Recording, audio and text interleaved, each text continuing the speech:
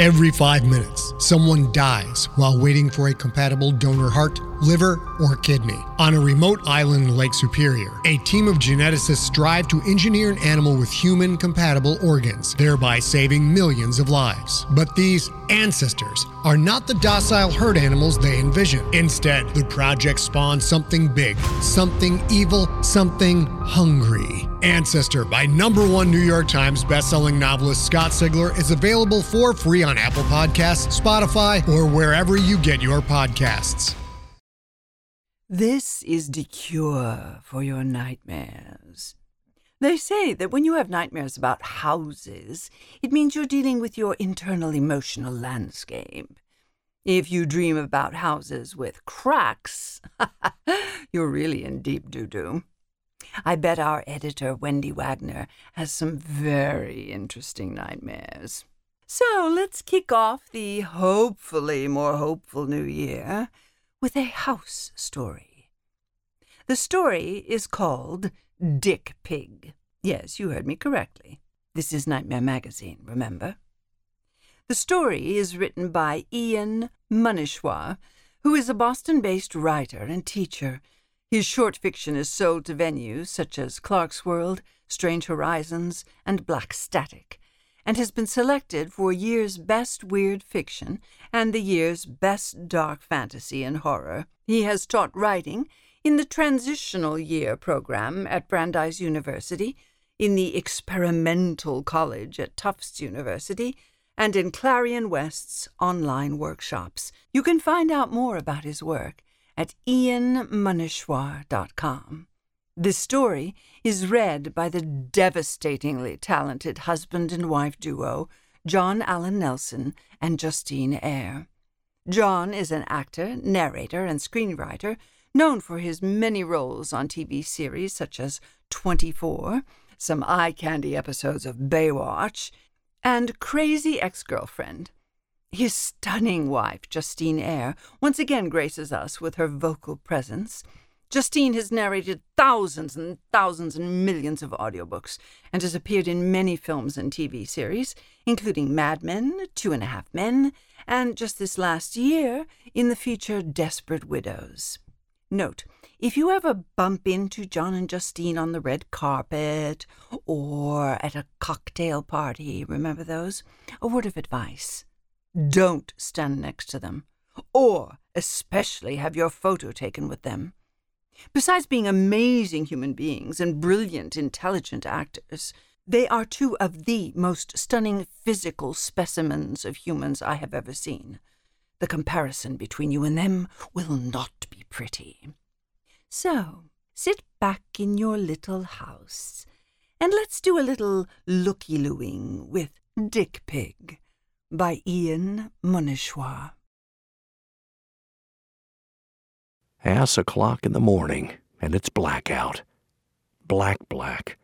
The kind of black you only get in these miserable middle-of-nowhere places. No, middle of nowhere is too generous. This is past that.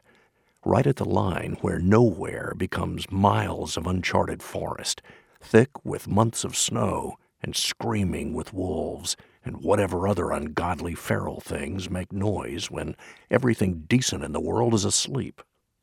It's one of those animals that drags me awake, yowling from the forest's edge, shrieking at me like I owe it money or stepped on its child. I lurch out of bed, but when my feet hit the floorboards, there's no howling, no sound, nothing, like it was never even there. Fuck this wolf.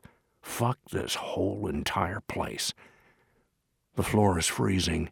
Just one long ice rink from here to the carpet in the hall. The house doesn't have central heating. Of course it doesn't. There's only a wood stove in the living room, and fuck if I know how to use a wood stove. I got it working with the logs I found out back, but it choked and died 20 minutes later. And by then, I'd already cocooned myself in these quilts that still reek of mothballs. As you may have surmised, I don't own this house. Strictly speaking, no one does. It belonged to my Aunt Norma, bless her, before she fell and broke her hip, and the handyman found her weeks later, quite dead in her floral print nightgown, frozen to the upstairs hallway. The hallway right outside this door. I try not to think about that. I pull my feet off the floor and tuck them back under Norma's smelly quilts.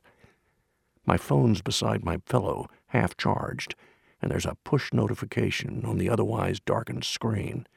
I begin to swipe it away, but it's a Grindr message from someone called Hung Daddy. Well, it might be cold and I might be tired, but who am I to reject the advances of a Hung Daddy? I tap on his faceless profile. Hey, Dick Pig. He's called me by my profile name. How personal.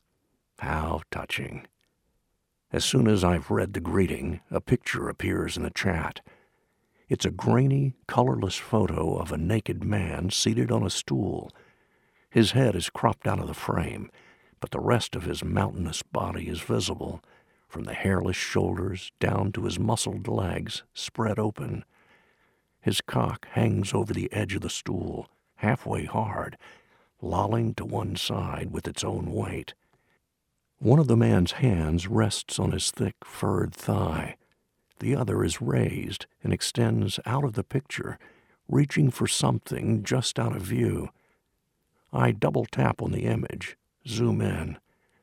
The resolution is god-awful. This pic could only have been taken on a flip phone, but even through the pixelation, the intensity of his grip is obvious. The muscles are knotted, and his skin pulls so tight that the hollow of his elbow has become a deep, blurry pit. I don't know what's in that hand, but whatever it is, it's being crushed, punished. I am, predictably, quite hard now. Hey, I type, one-handed. What's up? I am always awake. The reply appears immediately, but I don't question the speed. I've slid back into bed and unbuttoned the jeans I went to sleep in. Yes, I write, not really caring about spelling because, at this stage, we both know where this conversation is going. What's got you up, Daddy? Another image appears in the chat instantly. It's actually not a different picture at all, I realize, but the same one taken from a different angle. This time, it's as if the photographer is sprawled on their back, lying between the man's feet. Most of the body is out of focus. His cock and balls are a blur, the coarse hair curling across his stomach reduced to shadow. But I don't really care, because I'm halfway to coming and already feel the need for sleep eclipsing my horniness. Fuck, I type, moving this interaction right along. Please destroy me with that dick. There is, for the first time in the conversation, a pause. And then, you crave destruction? I scroll back up to the first pic. I sure do. Yes, sir. Wreck my hole. You want to be destroyed. Wrecked. Annihilated. I stop jacking myself, but keep my hand on my dick. Hung Daddy's dirty talk needs some work, but I'll give him a pass. 20 more seconds of this Dom Daddy shtick, and I'll be cleaning myself up, ghosting him, and getting to sleep. The natural order of the gay universe. Yeah, I type. I want you to pin me down and make me beg. Hung Daddy's last message comes through in one giant text block, like he's composed the whole thing already and has been waiting to send it. I will destroy you. I will destroy every part of you. I will destroy until there is nothing left in you but your desire for nothingness, and I will destroy even that. I will destroy you. I will destroy. And it just fucking ends like that, mid-sentence. Jesus. I back out of the chat and return to Hung Daddy's profile. Before I block him, I take a screenshot of the profile image. Hung Daddy, online now, 15 miles away. When I block him, His image disappears from the grid of nearby profiles. I shut off my phone.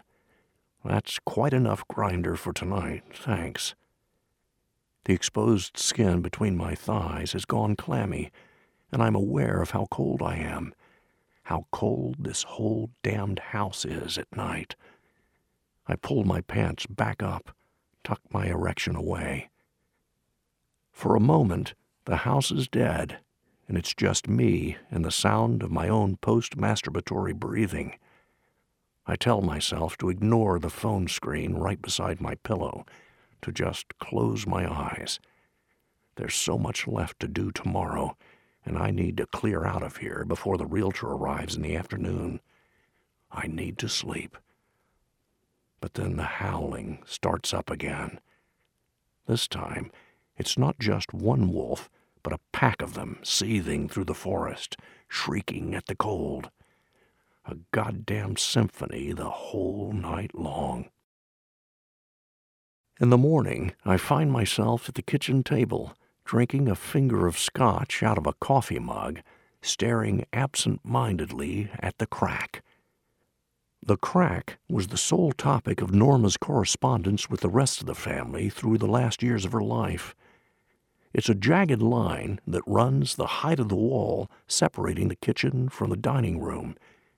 It's so thin, it looks like it's been drawn on with a pencil. The crack started worming its way into Norma's calls maybe 3 years ago. She would make the occasional reference to the house falling down around her, but then play this off as tongue-in-cheek melodrama. As her calls grew more frequent, though, the levity left her voice. "You must do something about it," she would warble into the landline. "It hasn't stopped growing. Good Lord in heaven, just look at it. It's like the Panama Canal. You wouldn't know this since you never visit, but this wall," she'd suck in her breath here, pause for effect, "is a load-bearing wall." The monthly guilt trips became intolerable, so I paid a handyman in her vicinity to trek out to the house and assess the situation. He confirmed that there was no issue, that the dreaded crack was little more than the house shifting and resettling after an especially brutal winter. That's when I started letting Norma's calls go to voicemail. I know, I'm making her sound petulant and demanding. It's unfair of me. We can't judge the dead only by the final paranoid moments of their life. In truth, there were many things I admired about my aunt. She was a vintage eccentric. She spoke in an accent shared by no one else in my family, a half-baked homage to Katharine Hepburn that lapsed back toward her Gravesend roots more often than she probably realized. She was also the first adult in my family I came out to, and goddamn if I don't remember the look that ignited in her eye as she pulled me close and said, "I always suspected that you were so, my dear. Let me tell you about Cousin Alexander. He was the same way as you, and you wouldn't believe where he took me that summer we visited Berlin." Unfortunately, I was the only one who knew this side of my aunt. The rest of my family thought that Norma, in her dotage, was losing touch with reality. They made her perform the necessary rituals. Go see this doctor, Auntie. Go get those tests done. Then go talk to this lawyer, and, while you're at it, why don't you draw up a will? That was what they really cared about, making sure her fortune made it into the right hands when she died. Their hands. Because that's my family for you. Vultures, the lot of them. Hungry fucking vultures bearing down on the old woman before she'd passed, trying to suffocate her with the weight of their lousy vulture bodies. My family couldn't understand that Norma was never in touch with reality. She'd been fleeing it for decades, first by entombing herself in this remote colonial, and then by filling it with curiosities and hidden secrets, building a labyrinth in which reality, that persistent bastard, could never find her. It's morning, but somehow still only half light outside.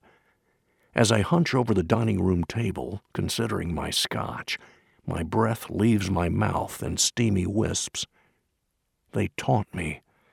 I find a fur-collared coat and an old Cossack hat in Norma's bedroom, but no amount of animal fur seems to keep the chill away. Norma used to say that when you're this far north, winter tilts the land away from the sun and toward an in-between place. She told me this when I was very young, and I still remember the way she angled her teacup as she described the tilting world, how the brown liquid spilled from the brim and pooled in the saucer. I asked her what we were in between and how we could get back, but she only brought the saucer to her lips, sucked it dry, and then ran her tongue around the bottom of the cup. I was a little older when I realized she probably wasn't drinking tea. I uncork the Lagavulin and splash a sensible pour into my emptied mug. Here's to you, Auntie Norma. Here's to your fully stocked cabinet of mediocre whiskey. Here's to the secret you buried in this house. My phone buzzes in my pocket, just once. I don't remember having turned it on after the Grinder conversation, but I must have at some point in the night. The cold kept me from really falling asleep. I was up in fits and starts, bleary and pissed off. There's a single notification on the screen. My mouth sours when I see the sender's name. I open Hung Daddy's latest message. He must have created a new account to find me again. This happens sometimes with guys who can't take a hint. It's annoying, but fixable. If you block and ignore them enough times, they do eventually disappear. Where did you go? What a fucking creep. I swipe back to Hung Daddy's profile and am reaching my thumb toward the almighty block button when I notice that the profile has changed. The name and picture are the same, but his distance no longer reads 15 miles. It's now 1 mile. Aunt Norma doesn't have neighbors. In fact, I was a little surprised that there was someone on Grindr who was only 15 miles away. The nearest city, and I use the word city quite loosely here, is a snowbound hamlet with a train station and a Kinko's some 60 miles south. 15 miles would put Hung Daddy squarely in the middle of no man's land. 1 mile puts him within walking distance. I click on the chat bubble out of habit, before I've considered whether or not I should. I move my thumb to close the app, but then I see what he's written. I stare at the screen long enough that it goes dark. I can tell you where to look. My eyes keep sliding over those words. Again. And then it hits me like an ice cube sucked down my windpipe. I am being catfished. The only way Hung Daddy could know that I am looking for something is if he knows there is something worth looking for. And the only way he could know that is if he was privy to Norma's will. The opening of Norma's will was the closest my family has ever come to holding a reunion. The extended viper's nest of Caldwells shuffled into that lawyer's office, all of them dour and pale in their funereal get-ups, looking like characters in an Edward Gorey sketch. When the lawyer announced that Norma had left her entire estate to a nearby private school, most of them left in an entitled rage. But I stayed for the whole reading, for the line at the very end when Norma addressed me directly. To Edwin, I cherish all those childhood summers you spent in my house, all those marvelous secrets that passed between us. How I wish there was still one more to share. I would have left you the house, but alas, it is falling into ruin and would only have been a burden in its old age. To those unfamiliar with Norma, that might just seem like a slightly passive-aggressive parting message. But I knew her too well not to see the references buried in those words. Norma worked in riddles. In her mind, it was almost gauche to say exactly what she meant. One line played itself over and over for me. How I wish there was still one more to share. Between this and the references to the house, One thing became clear to me that afternoon. Norma left something in this house for me to find. Knowing her, it would be something so valued it couldn't be discussed openly. Unfortunately, I wasn't the only one who stayed for the end of the reading. My siblings are relentless and hungry, and it seems one of them wants what Norma left me. This plan, trying to spook me out of the house using a hookup app, it's original, I'll give them that. It's probably my youngest brother, Barty. He's a twisted little shit. Or, no, maybe it's Violet. Fucking Violet. She's the only one who would know my taste in men. This realization is, in its own way, a comfort. Hung Daddy now has a face, and it is the face of one of my ne'er-do-well relatives skulking in the forest, sending grainy dick pics and cryptic sexual advances. This is something I can deal with. I am, after all, well practiced at enraging my family. I throw back the dregs of the Lagavulin, set my cup down, and get up from the table. Norma's house key is with the realtor, but the spare key, the one she hid in the hollow of that dead oak out back, that one is safely in my pocket. I inventory the downstairs, checking the locks on the windows and trying all the doorknobs. Most of the windows, blessedly, were painted shut years ago. But this house has so many goddamn doors. The front door and the back porch's screen door, the basement door and the hatch on the root cellar, the small warped door in the pantry that opens into the woodshed, and finally, the door in the library's outside-facing wall that never opens. Since I spent yesterday creeping through every crawl space, turning out every dresser, and peering under all of the carpets, I make an efficient survey of the house. The doors are locked up tight. Breathless from all of this jogging, I settle into the library's ratty love seat and take out my phone. Hung Daddy, it feels perverse to refer to a family member this way, but they brought this on themselves, has not sent any additional messages. I type out a response, delete it, and start again. You gonna tell me where to look? Or would you rather come and show me? I know you're not used to the cold. You must open the door under the stairs. He's as prompt as ever. The house doesn't have all that many staircases. There are stairs in the front hall leading to the second floor. They're the ones going to the cellar. And if we're being pedantic about things, I suppose there's also the attic's pull-down ladder. In the past 24 hours, I have been up and down these staircases so many times, I have the squeal of each tread memorized. The staircases don't have doors, I reply. At this point, the whole cat-and-mouse charade is starting to feel pretty fucking ridiculous. Whichever one of my grifting relatives is behind Hung Daddy, they are cold and miserable outside, making themselves suffer just to frighten me. The whole thing is petty and obnoxious. And you know what? They should know better if they think I'm going to let them in when they decide to give up the ruse. They should know that no one in the family, not even Violet, is pettier than I am. I'm drafting another pithy response when a third picture comes through. This was taken with the same camera as Hung Daddy's others. It's all staticky, washed-out sepia. But it's not an image of a person. It's the inside of the house. The photographer took this standing in the front hall that extends into the dining room. The stairs to the second floor run up one of the walls in the entryway, and the photographer has focused on that bare, triangular piece of the wall underneath the stairs. So, Hung Daddy has been here before. This isn't surprising.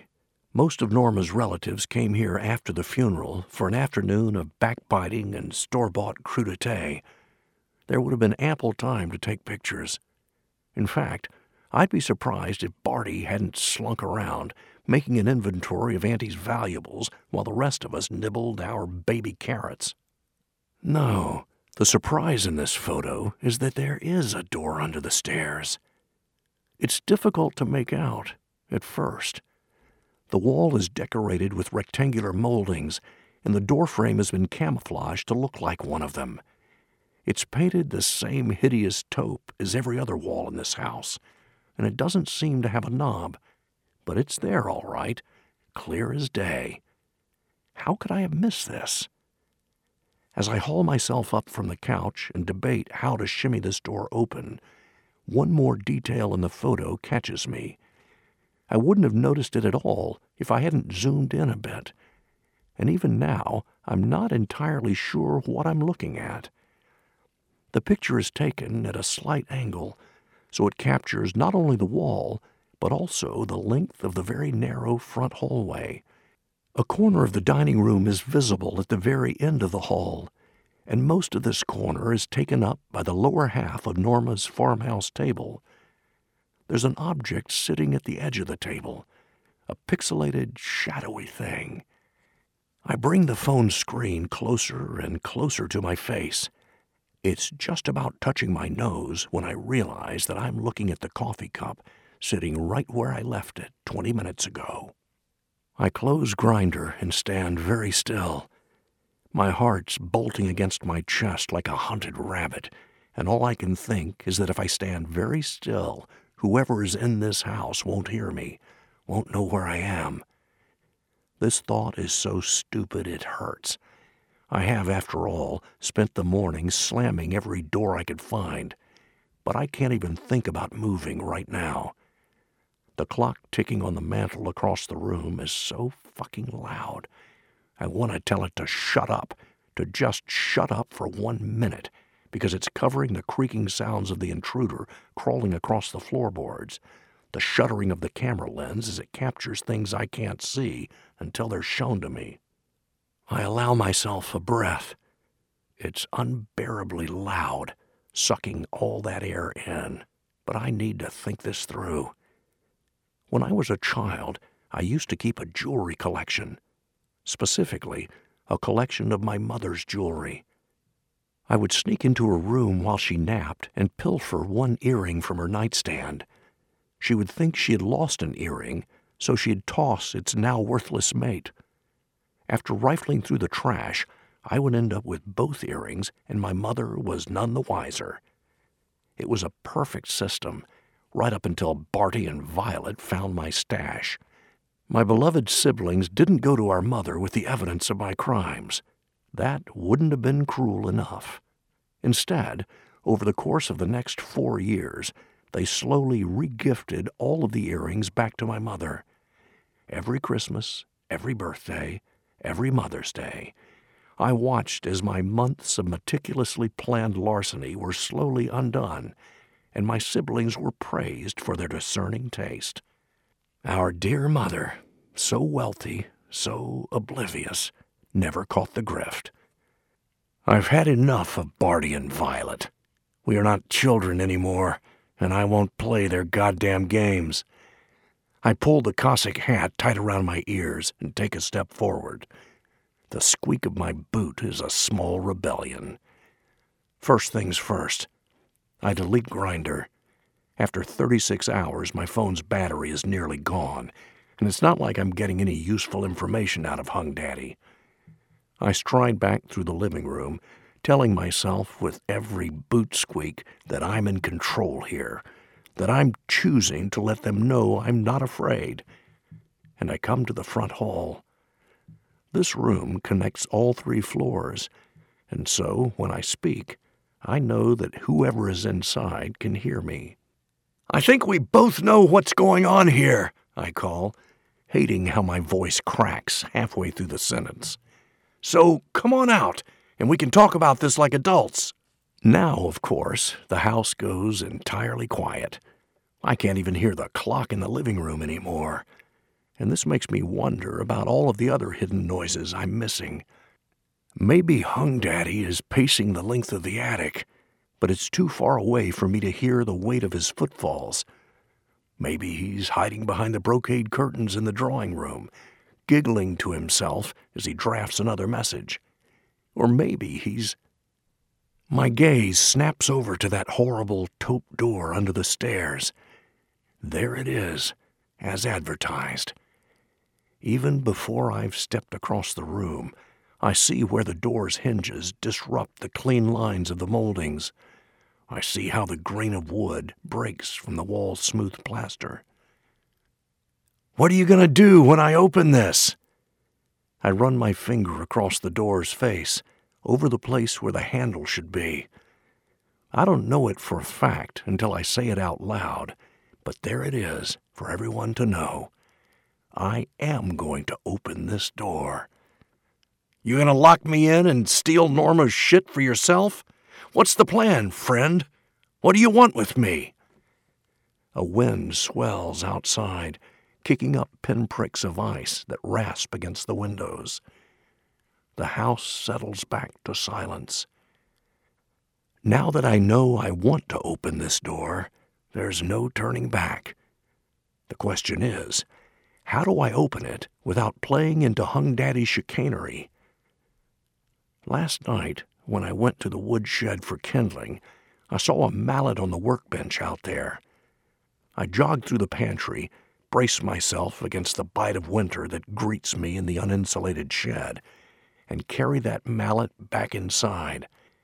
Its wooden shaft is so fucking cold in my hands, but it's a good kind of cold, a frigid, heavy reminder that I am in control of what I do next. I smack the butt of the mallet against the upper right-hand corner, and the door judders in its frame. It opens more easily than it should, coming just far enough out from the wall that I can press my numb fingertips against its width and prise it open. The hinges squeal with disuse, and I hate them for it. All of that unnecessary sound. The space beneath the stairs is a closet. I almost laugh at the sheer mundanity of it. The line of hats and coats hanging from hooks, a collection of furs draped across the back wall, including a mink stole with little weaselly feet and black marbles for eyes. I turn my phone's flashlight into the dusty interior before I step over the threshold. It's a tiny closet, barely enough room to stand up in. I rifle through Aunt Norma's old coats, slipping my hands into their pockets. Everything smells powerfully of mothballs. I don't know what Hung Daddy expected I would find in here, but it's all pretty disappointing as far as secret rooms go. The coats are threadbare, their pockets empty. Even the mink stole is too washed out and mangy to be worth anything. The phone vibrates in my hand, and the movement is so unwelcome that it goes clattering to the ground. Even though it's frigid in here, my palms are sweaty. As I bend down and grope for my traitorous phone, bits of grainy refuse stick to my hands. I'm still crouched in the darkness when the screen lights up right in front of me, and I see the push notification. My chest tightens. I know. I deleted that app not half an hour ago. "This isn't funny anymore," I say through the open door to the empty hall. I consider for a moment tacking Barty or Violet onto the end of that sentence. I don't, though, because neither of them is in this house with me. I would feel a lot better if they were. I open the app that shouldn't be there. Above you. It occurs to me as I sit on the moldering floorboards and stare out into the hall that I don't have to look up. I can get up right now and walk out the front door. My car is still out there. The battery probably died during the night, but that's not what's keeping me here. I can walk if I have to. I've hitchhiked before. The only reasonable thing to do is get off this property and go south, back to a place where I understand how the world works. But I don't. Here's the thing I haven't told you, but maybe you've known it all along. There's a want inside me I don't understand. Why does a child steal something as useless as an earring? I used to think it was for the thrill of theft itself, and for the pleasure of possessing something beautiful. But maybe I craved what would have come if my siblings hadn't interfered. Maybe I wanted the retribution I would have faced when my mother learned that I had breached the trust between us. I don't know. I can't name that hunger. I only know that I turned my flashlight back on and shine it into the gloom over my head. There's a latch built into the ceiling, an iron ring just big enough that I can slide 2 fingers through it and pull. At first, it resists me, sealed into place by untold years of neglect. But I'm no longer interested in playing nice with the house. I'm in an act now, regret later sort of mood. So I just haul against the ring with everything I have, 1 foot braced against Norma's coats, pinning the dead weasel to the wall. The hatch in the ceiling comes unstuck, and the musk of trapped air that gusts into my face is overwhelming. I stare for a long second at the passage now opened above me. I am in a secret closet. The staircase is directly overhead. This passageway, and wherever it leads, cannot be here. An unexpected emotion twists in my chest. If I didn't know myself any better, I might say it was yearning. I've spent the past day and a half in this empty house, sleeping in Norma's old quilts, drinking whiskey out of cups last touched by her lips, and this is now the closest I've felt to her. This impossible place could have only belonged to my aunt, and of everyone in the family, it could only have been shared with me. I stand on my tiptoes and peer into the hole. The passage is built into the slope of the ceiling, so I can turn my phone's flashlight down its long throat. As it turns out, though, I don't need to. There's already a light at the far end. It's not daylight. It's the yellowed glow of an incandescent bulb. It seems that I am expected. I pocket my phone and shimmy myself upward. Once I'm inside, flat on my stomach, I find that the passage isn't all that long. That dim, steady glow is coming from a room some 10 feet ahead. From this angle, I can make out its oaken floorboards. I start to crawl forward, my breaths coming shallow and quick. The hole absolutely reeks of mildew, so I turn my face into the coat's fur collar, huffing in the stale scent of Norma's interred wardrobe. The light in the room beyond doesn't seem to reach into the passage, but I don't need to see where I am to know where I'm going. I try not to focus on the bits of mold and fiberglass amassing under my fingernails. I'm so close to the impossible room now, so close to what Norma has kept hidden from the vultures. I shove myself out of the passage, twisting to get free of its narrow, grimy embrace, and push into the room beyond. As I catch my breath, clear my lungs of that fetid stench, I lay on my back and take stock. The room appears to be an attic, even though I know I'm nowhere near the roof. The walls, lined with exposed beams, slant toward one another as they might under one of the house's gables. From what I can see, the room has no windows, only bare bulbs strung between the beams, casting a dim, unwavering light. I've been here before. This thought possesses me, even though I know it can't be true.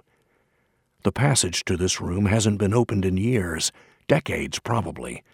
So why does it feel so familiar? As I start to roll myself onto my stomach, following the lines of the beams from the ceiling down the floor, it comes to me. It's not that I've been here before. It's that I've seen this room before.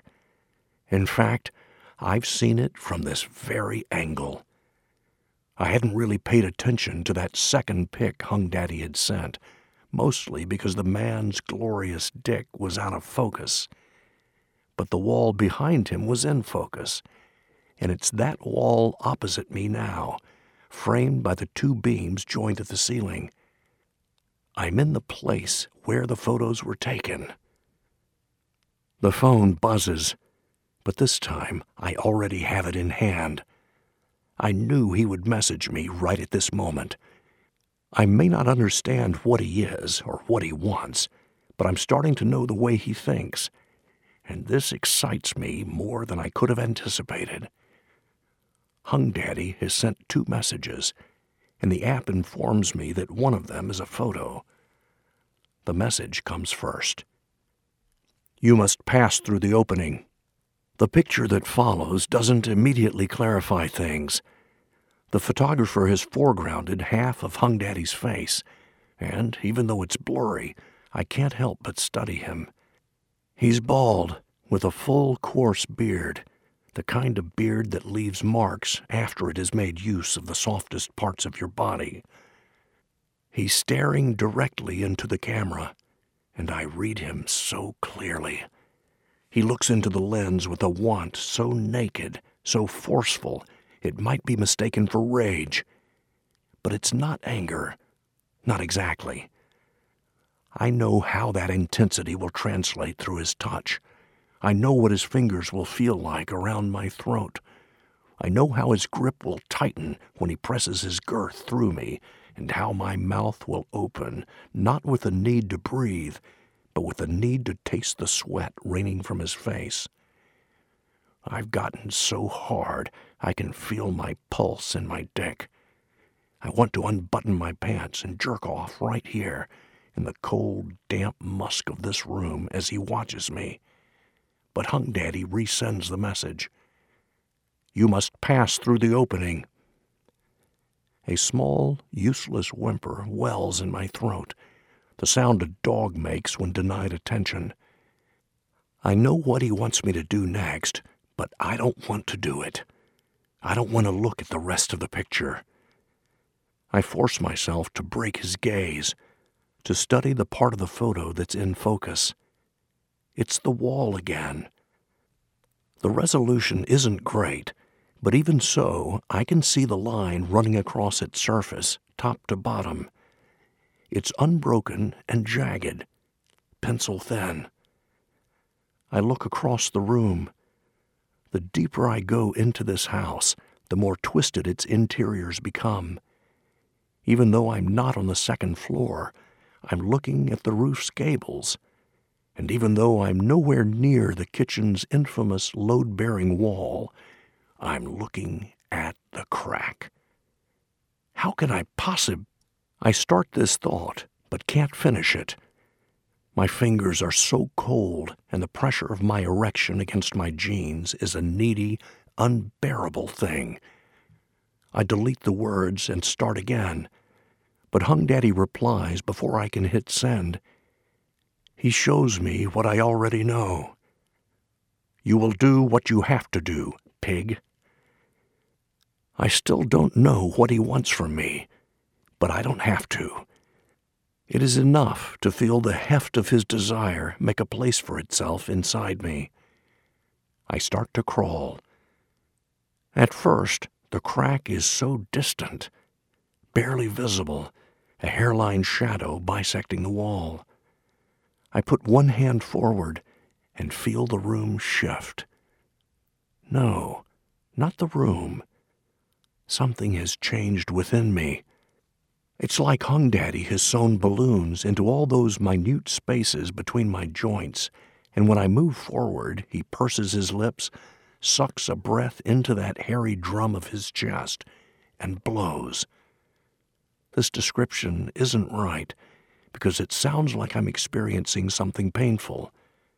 But this isn't pain the way you know it. The change is slow. The room fisheyes as I move forward, the beams in the periphery of my vision bending into convexity. The far wall only grows nearer and nearer. It approaches even in those times when I am not moving my body. I do, at one point, hang my head to see if I am moving myself. I couldn't quite see my legs. They were so far away, still at the far end of the room. But I did see a dark stain on my crotch. I must have come. When I reach the crack in the future, I see that it has changed. I was wrong this whole time. Wrong about so many things. Auntie was telling the truth. This is like looking into the Panama Canal, like standing at the edge of some bottomless fissure splitting the earth. I am nothing in its presence.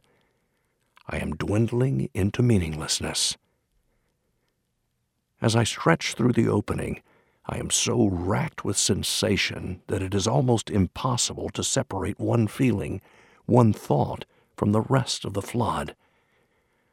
But in that instant before I am gone, I realize what the house has given me. The force of desire has raised all uncertainty from inside me. It leaves an emptiness, a newness that never stops growing. I couldn't stop it even if I wanted to, even if I could want anything at all. Betsy Mortimer Scott pulls up to the house at 4:30. In her 23 years in real estate, Betsy has closed more sales than she can rightly recall. She's sold split levels to newlyweds, tracts of land to wolf-eyed developers, and oceanfront monstrosities to the unimaginably wealthy. In all this time, Betsy has never, not once, told a prospective buyer that a house has good bones. It is a morbid metaphor. The buyer should never think of the house as a living thing, waiting to be resuscitated by fresh drywall and a gallon of paint. No, a property is a starched canvas, a blank page. The right language is important in making the sale. Betsy reminds herself of this as she steps out of the car, planting her booted feet in the undisturbed layer of snow. If there has ever been a half-living house, a house with bones awaiting reanimation, it is this one. The old colonial sulks at the forest's edge, its siding the same color as the trees that surround it, its windows so lightless she can't properly tell if the glass is still there. Betsy slings her purse over her shoulder and locks the car doors. As she walks toward the front porch, she corrects herself. She'll never sell this place if she lets such thoughts color her perspective. For the right buyer, this house will be charming. A storied New England Gothic. Better yet, a secluded woodland fantasy. Wood stoves crackling through the winter, mulled cider simmering in the kitchen, holly wreaths on every door. Betsy takes the porch stairs 2 at a time. The right framing is starting to come together. Somewhere in Boston, there is a middle-aged couple dying to move to the country, and this place practically has their names stenciled on the mailbox. Betsy pauses when she comes to the front door. It is open.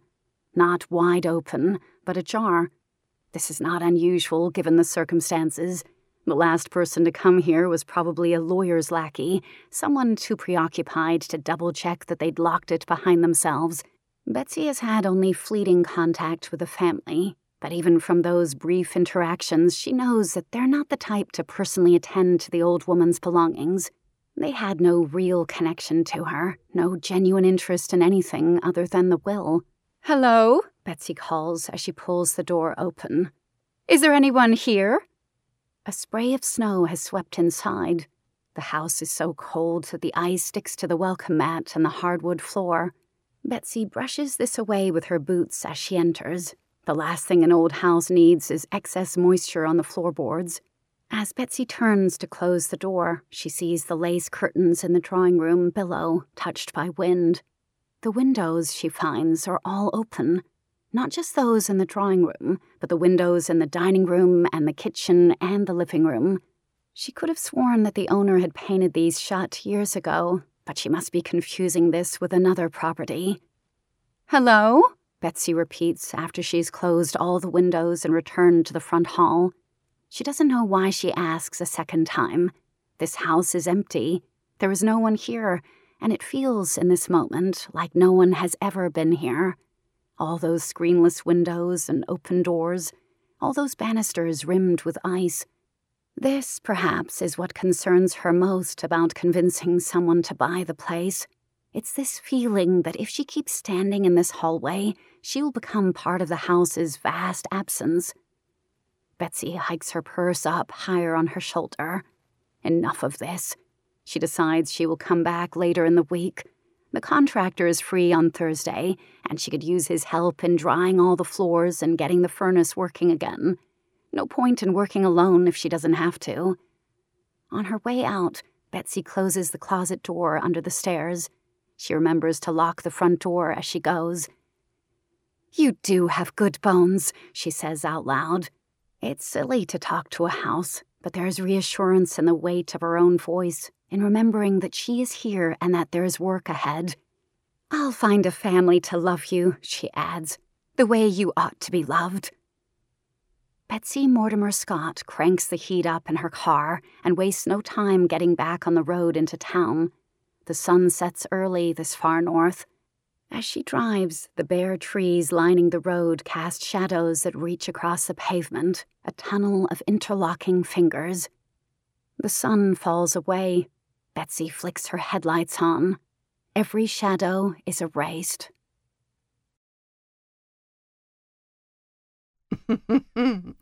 I hope you're awake now and ready to go house hunting. I know I am. I hope you enjoyed Dick Pig by Ian Muneshwar, read to you by John Allen Nelson and Justine Eyre. Now go out there and tell all your little real estate friends and Twitterers and help spread the word. You realize this one was on the house with the crack, but please consider our many subscription options, and believe me, we would be humbled by your recurring patronage. Nightstand tip. On your nightstand should be The King in Yellow. Well, he might not fit on your nightstand, but certainly the audiobook version would. This audiobook version is a Skyboat Media production, read by the incredible Stefan Rudnicki, and falls certainly into the Nightmare Magazine category. H.P. Lovecraft said about it that it really achieves notable heights of cosmic fear, which is exactly what you want on your nightstand before you go to sleep. You can get your copy on our website at www.skyboatmedia.com. Nightmare Magazine is edited by Wendy Wagner. This podcast is copyright 2022 by Adamant Press. This story was produced by Skyboat Media, the premier recording team on the West Coast, who now offers the special TARDIS isolation booth, which has no visible cracks in it thus far, to keep your narrator safe and distanced during production. Skyboat is headed by Grammy and Audie winners Stefan Rudnicki and moi.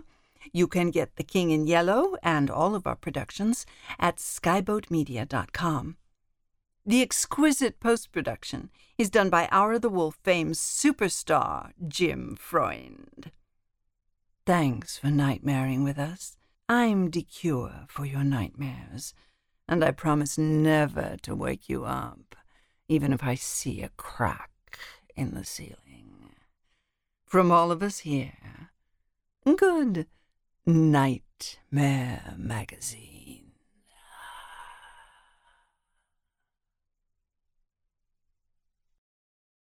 Hey there, this is Justin Bartha. I made a funny new podcast, King of the Egg Cream. It has the greatest cast in the history of podcasts with actors like Louis Black. I'm torn by my feelings for two women. Bobby Cannavale. You can eat it, or if someone hits you, you can put it on your cut. Melanie Linsky. I wonder what these marvelous things are that look just like boiled chicken feet. Jason Ritter. I can break things and pick locks and kill people. Michael Stuhlbarg. The whole point is to inspire people that they should make themselves better. Ari Grainer. No, don't whet its appetite. What are you, an idiot? Me, Justin Bartha.